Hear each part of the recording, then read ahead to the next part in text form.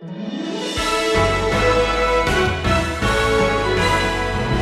the fulfillment of 300 prophecies of the Old Testament. He is the picture of showbread, the bread of life born in Bethlehem, the house of bread. He's the candle. He's the brazen altar. He's the kinsman redeemer who came to buy a foreign bride out of poverty. See, Jesus Christ is not merely a good man or a good teacher or even a misguided martyr. He is God the Son, infinite, eternal. He is the second person of the triune God.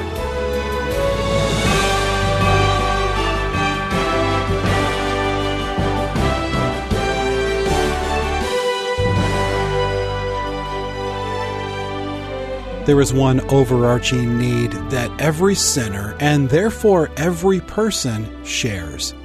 That need is to be at peace with God. God offers that peace through Jesus Christ. Jesus is the fulfillment of all God's promises to you. The Bible is the story of God's love and our need for Him and the salvation He offers. When you come to the very last verses of the Bible, God makes one final offer of grace to sinful men.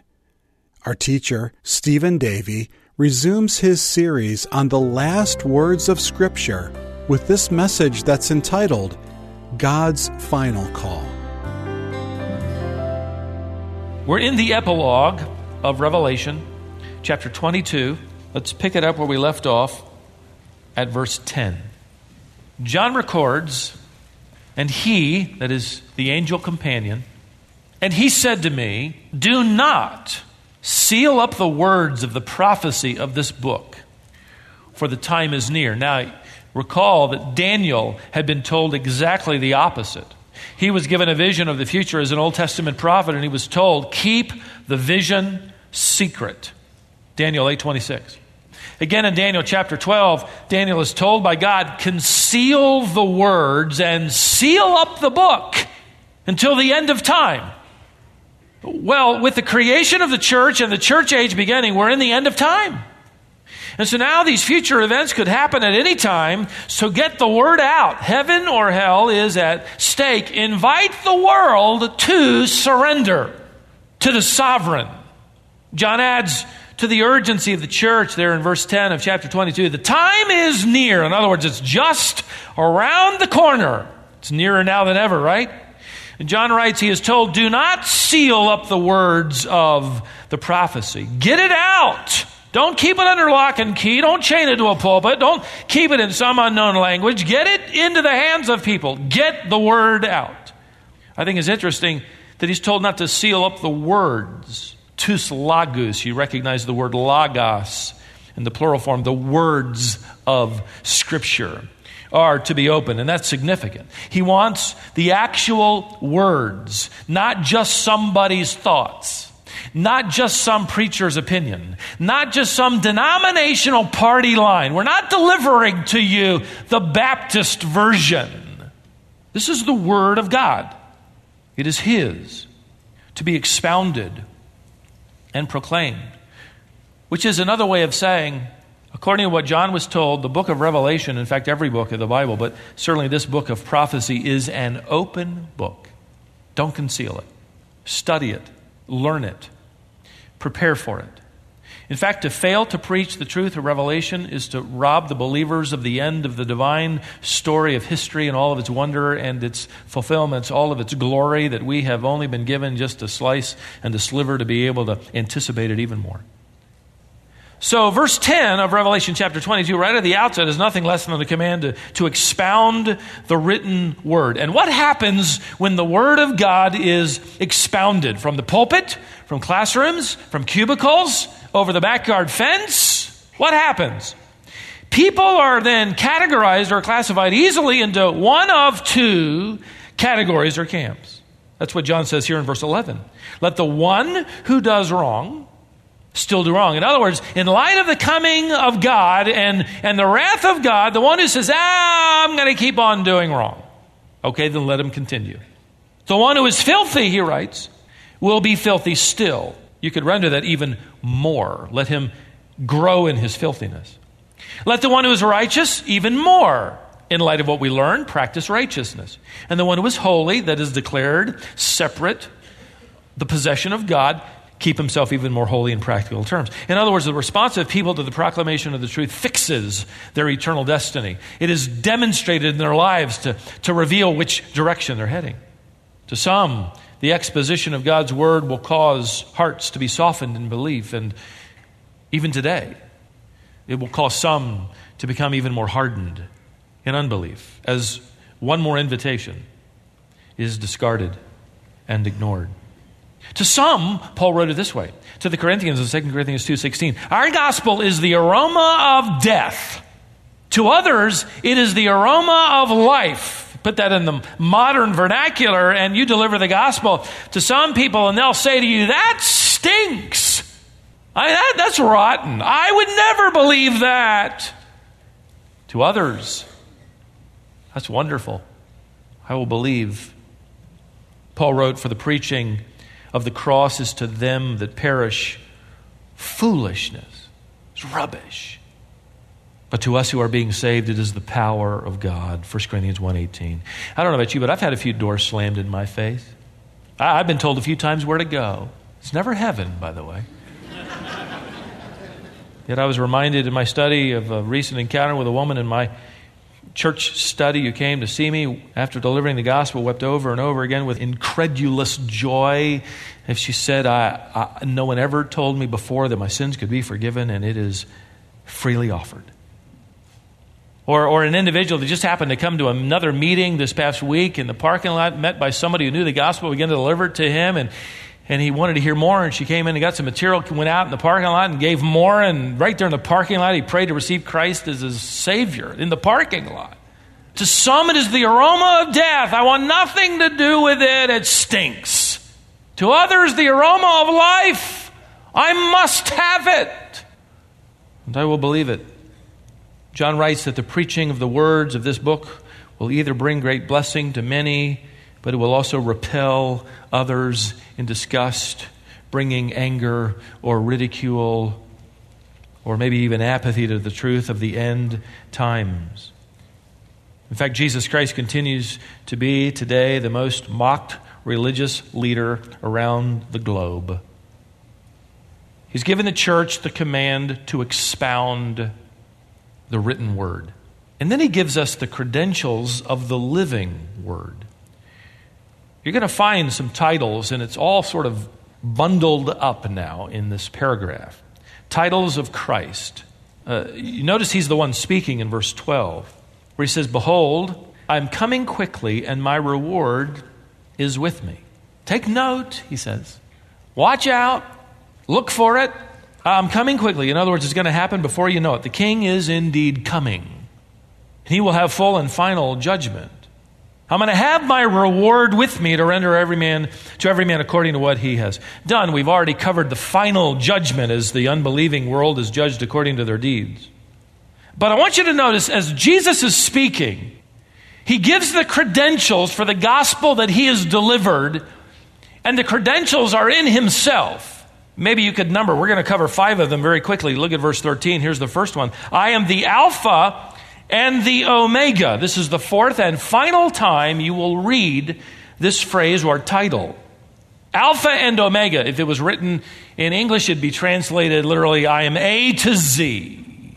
I am the sum and substance of all that could be written about truth. That's me. Now, I want you to keep in mind that this title, Alpha and Omega, was used in reference to God the Father in chapter 1. Again, it's used to refer to God in chapter 21, verse 6. But then it's used to refer to Jesus Christ in chapter 22. You add to that title, Alpha and Omega, the 2 following titles you have here in Revelation chapter 22, verse 13. I am the first and the last. I am the beginning and the end. You also discover that those titles are used in reference to God in chapter 21. And now of Christ in chapter 22. Centuries earlier, God had spoken through the prophet Isaiah in chapter 44, verse 6, and he said, I am the first and I am the last. You can only have one first and last. You see, all three titles claimed by both God the Father and now God the Son can apply only to a non-created, eternally existing God. God the Father, God the Son, other verses tell us of God the Spirit. These titles alone are convincing declarations that Jesus Christ claimed to be, in essence, divinely equal with God the Father and God the Spirit. Jesus is here actually adopting divine titles. For those who say, and they'll show up every once in a while at your door, that Jesus never said he was God, need to go to Revelation chapter 22. He says, I am the same thing God said in Isaiah 44, the first and the last, A to Z, from beginning to end. He's claiming these himself.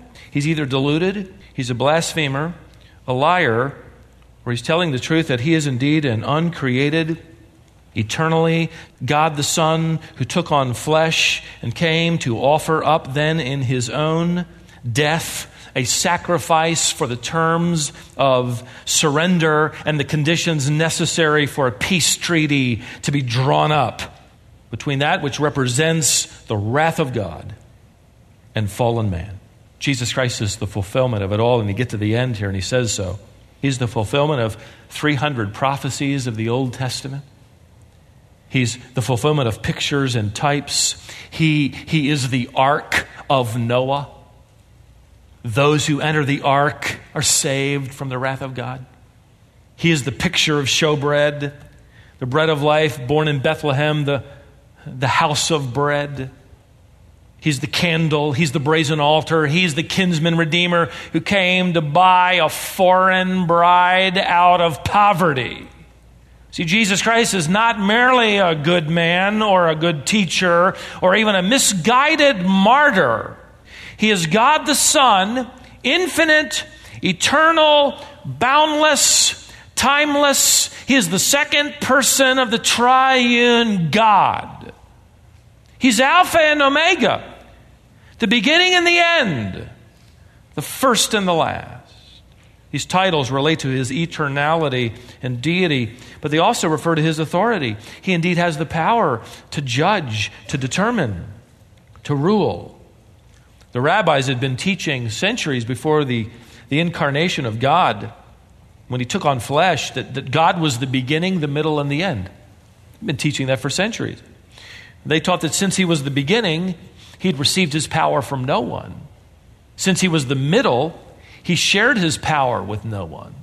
Since he was the end, he gives his power to no one.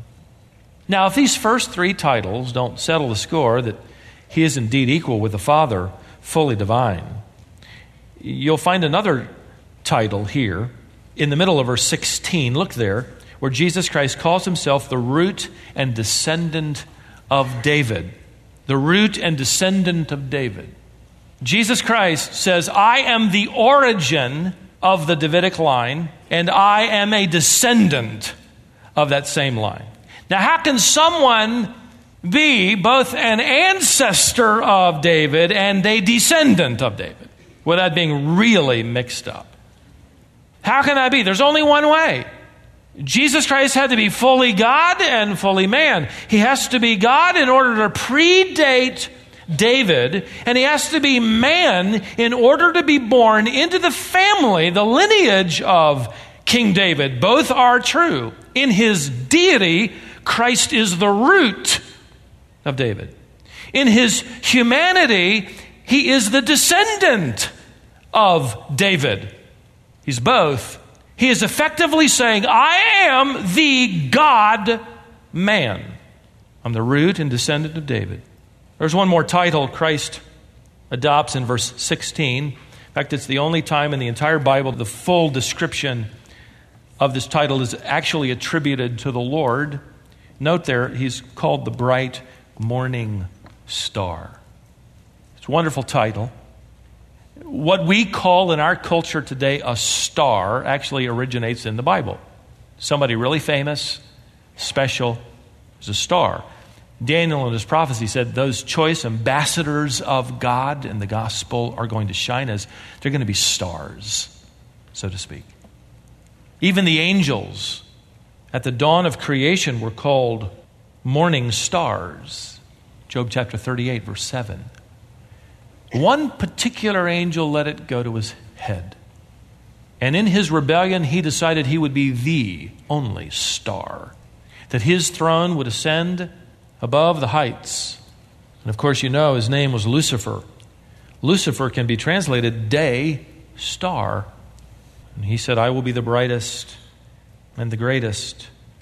Here in Revelation, Jesus Christ, for the first time in its fullest expression, calls himself the bright morning star. And the conclusion, ladies and gentlemen, I believe he wants us to come to is inescapable. Jesus Christ intends to call attention to the fact that Satan, in all of his attempts throughout world history to usurp his glory, to steal the worship of God away, has utterly failed. Jesus Christ, not Satan, is the bright morning star. That is, he is bringing about the dawning of an eternal day.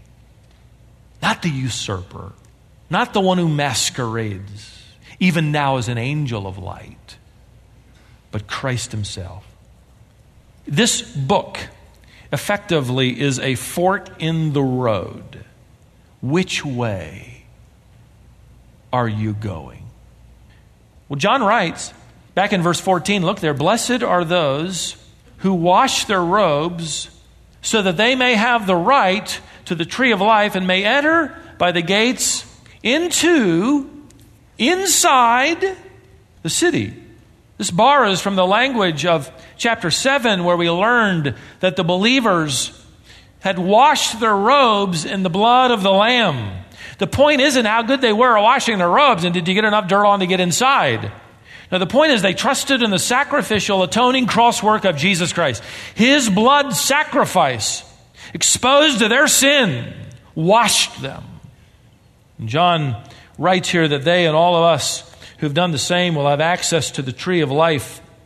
Earlier in chapter 22, John described heaven as a place with the throne of God and the river flowing through it, and on either side the orchards of trees, the tree of life and that species bearing fruit. It was both literal and it is illustrative. We will enjoy that which represents everlasting life. John writes here in verse 14, look then, we will enter into this city past the gates. We learned those gates were pearls, each gate a pearl the size of a stadium. But the main point is clear. We get into heaven. We get into heaven. Why? We get inside the city of God. How? Because we've come to the cross, that which bore the Lamb of God, and we believed by the grace of God. We had nothing to add, nothing to offer but sin. But we accepted the Savior. Now, would you notice those who aren't on the inside? That is the second category. Those are the ones on the outside. Look at verse 15. The verse begins, outside. Outside. Outside are the dogs, the sorcerers, the immoral persons, murderers, idolaters. Let's take them one at a time. Outside are the dogs. The dogs are on the outside. What does that mean? The word for dogs here is a word used in the Bible for people of low repute. The scavenging dogs that milled around the village dumps became the illustration for men who chose sin, loved it, loved filthiness, lived to lie, lived to steal, lived to corrupt. To call a person a dog in the Old Testament and in the New Testament was to simply refer to someone of low character. John adds the word sorcerers, the word pharmakia, gives us the word for drugs, drug user. Here in this context, more than likely the use of drugs as it relates to occultic practices. John adds immoral persons from the word pornos, gives us our word pornography. It's a word that refers to those who engage in sexual activity outside the bonds and blessing of marriage. John next adds the word murderer. These also appeared in an earlier list we studied at length, chapter 21. It's a word that refers to the taking of a life without just cause. John adds the word idolater. It's the one who chooses to worship someone or something, themselves being the primary idol, rather than worshiping the one true and living God. Then he adds, at the end of verse 15, and everyone who loves and practices lying. Frankly, there are only two categories, though. those on the inside of heaven and those on the outside. We know that we're sinners. In fact, this congregation will be guilty of every one of these sins. In fact, according to James chapter 2, we're all guilty of every one of them. For to offend in one point of the law is to be guilty of all. So we're all corrupted. We're all fallen. We're all in deep trouble. We are all sinners, and we have all fallen short of what? The glory of God. The point here is that these people on the inside wanted the Savior more than they wanted their sin, and the people on the outside wanted their sin more than they wanted the Savior. And God gave them their wish. You can have the sin you cherish, you can have the sin you love, you can have the life you want, but you can't have that and at the same time want to live with the Savior. My friend, what have you chosen? If today was the end of your life, what would your life reveal regarding your choice? Maybe you say, well, I've heard enough. I want to be on the inside, not the outside. Then this last invitation is especially for you. This is the only way. Verse 17, look there. The Spirit and the bride say what? What's that next word? Say it out loud. Come. And let the one who hears say what? Come. And let the one who is thirsty what? Come. One author said it this way, and I agree. The most wonderful word in the gospel is the little word, come. Come. Whosoever will may what? Come. All that the Father hath given to me, that's the initiating work of God's electing grace. All that the Father has given to me will come to me. And whoever comes to me, that's the work of you exercising faith, saying yes to Jesus Christ. Whoever comes, I will in no wise cast out. Those who come.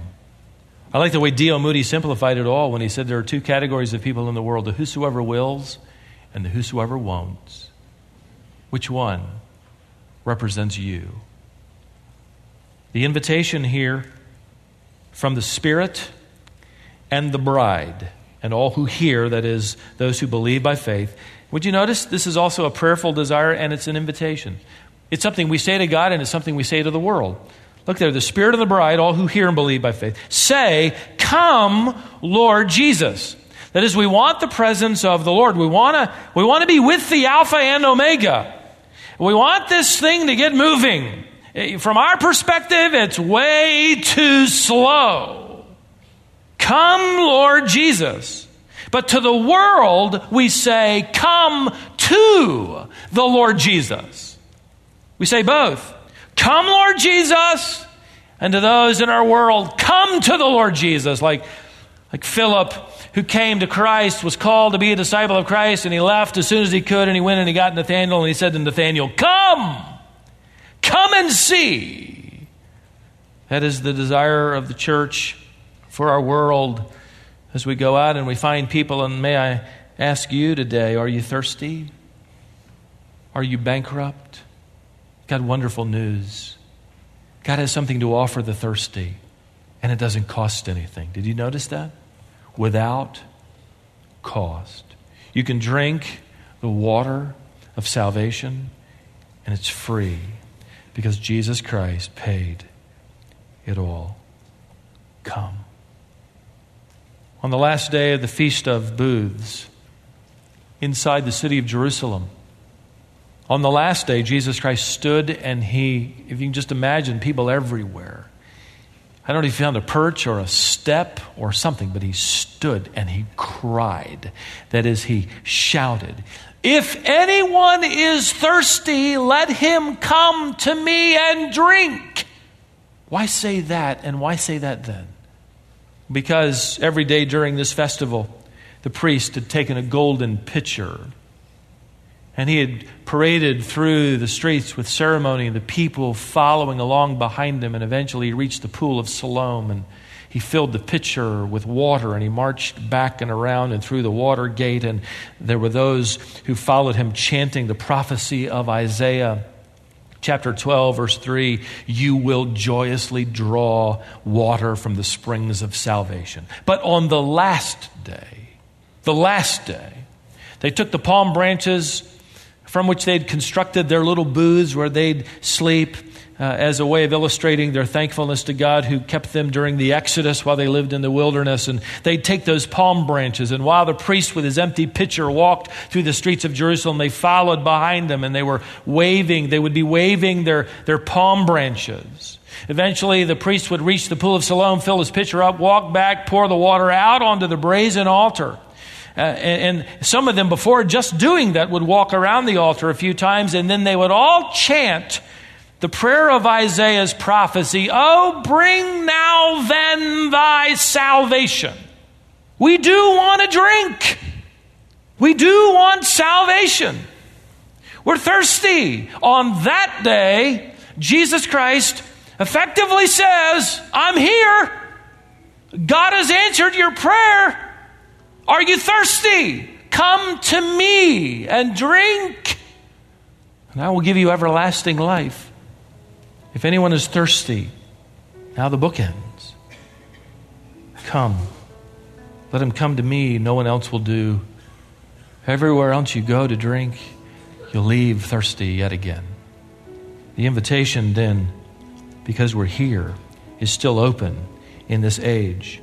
If you want forgiveness from sin, a life led by the Redeemer, the Savior, who is the Alpha and Omega, the first and the last, the beginning and the end, the root and descendant of David, the bright morning star, the one heralding the coming of a new eternal day, come to him alone. It's another way of saying, surrender your rusty sword to the champion. Stop hiding out in the mountains of your own sin, your own will, your own way. Accept the terms of surrender and sign your name to the peace treaty of everlasting life, and you will find, having signed it already, the name of Jesus Christ alone.